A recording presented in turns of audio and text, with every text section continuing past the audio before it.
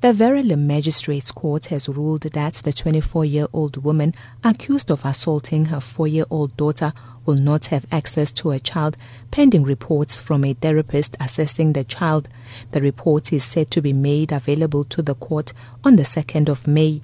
Last week, the Children's Court also made a similar ruling against the mother. The state made an application to impose more bail conditions against the mother and her lover, who is also accused in this matter. The court ruled that since the application has already been heard by the Children's Court, it cannot make a ruling on it pending the outcomes of the reports by the therapists. The woman is accused along with her 20-year-old lover, who did not oppose the state's application. The man has been ordered not to have any direct or indirect contact with the child. A video of the beating, which shows the girl's mother kicking and punching the child, was circulated widely on social media in February. It's alleged the couple had beaten the child repeatedly. The two are out on 3,000 rand bail each.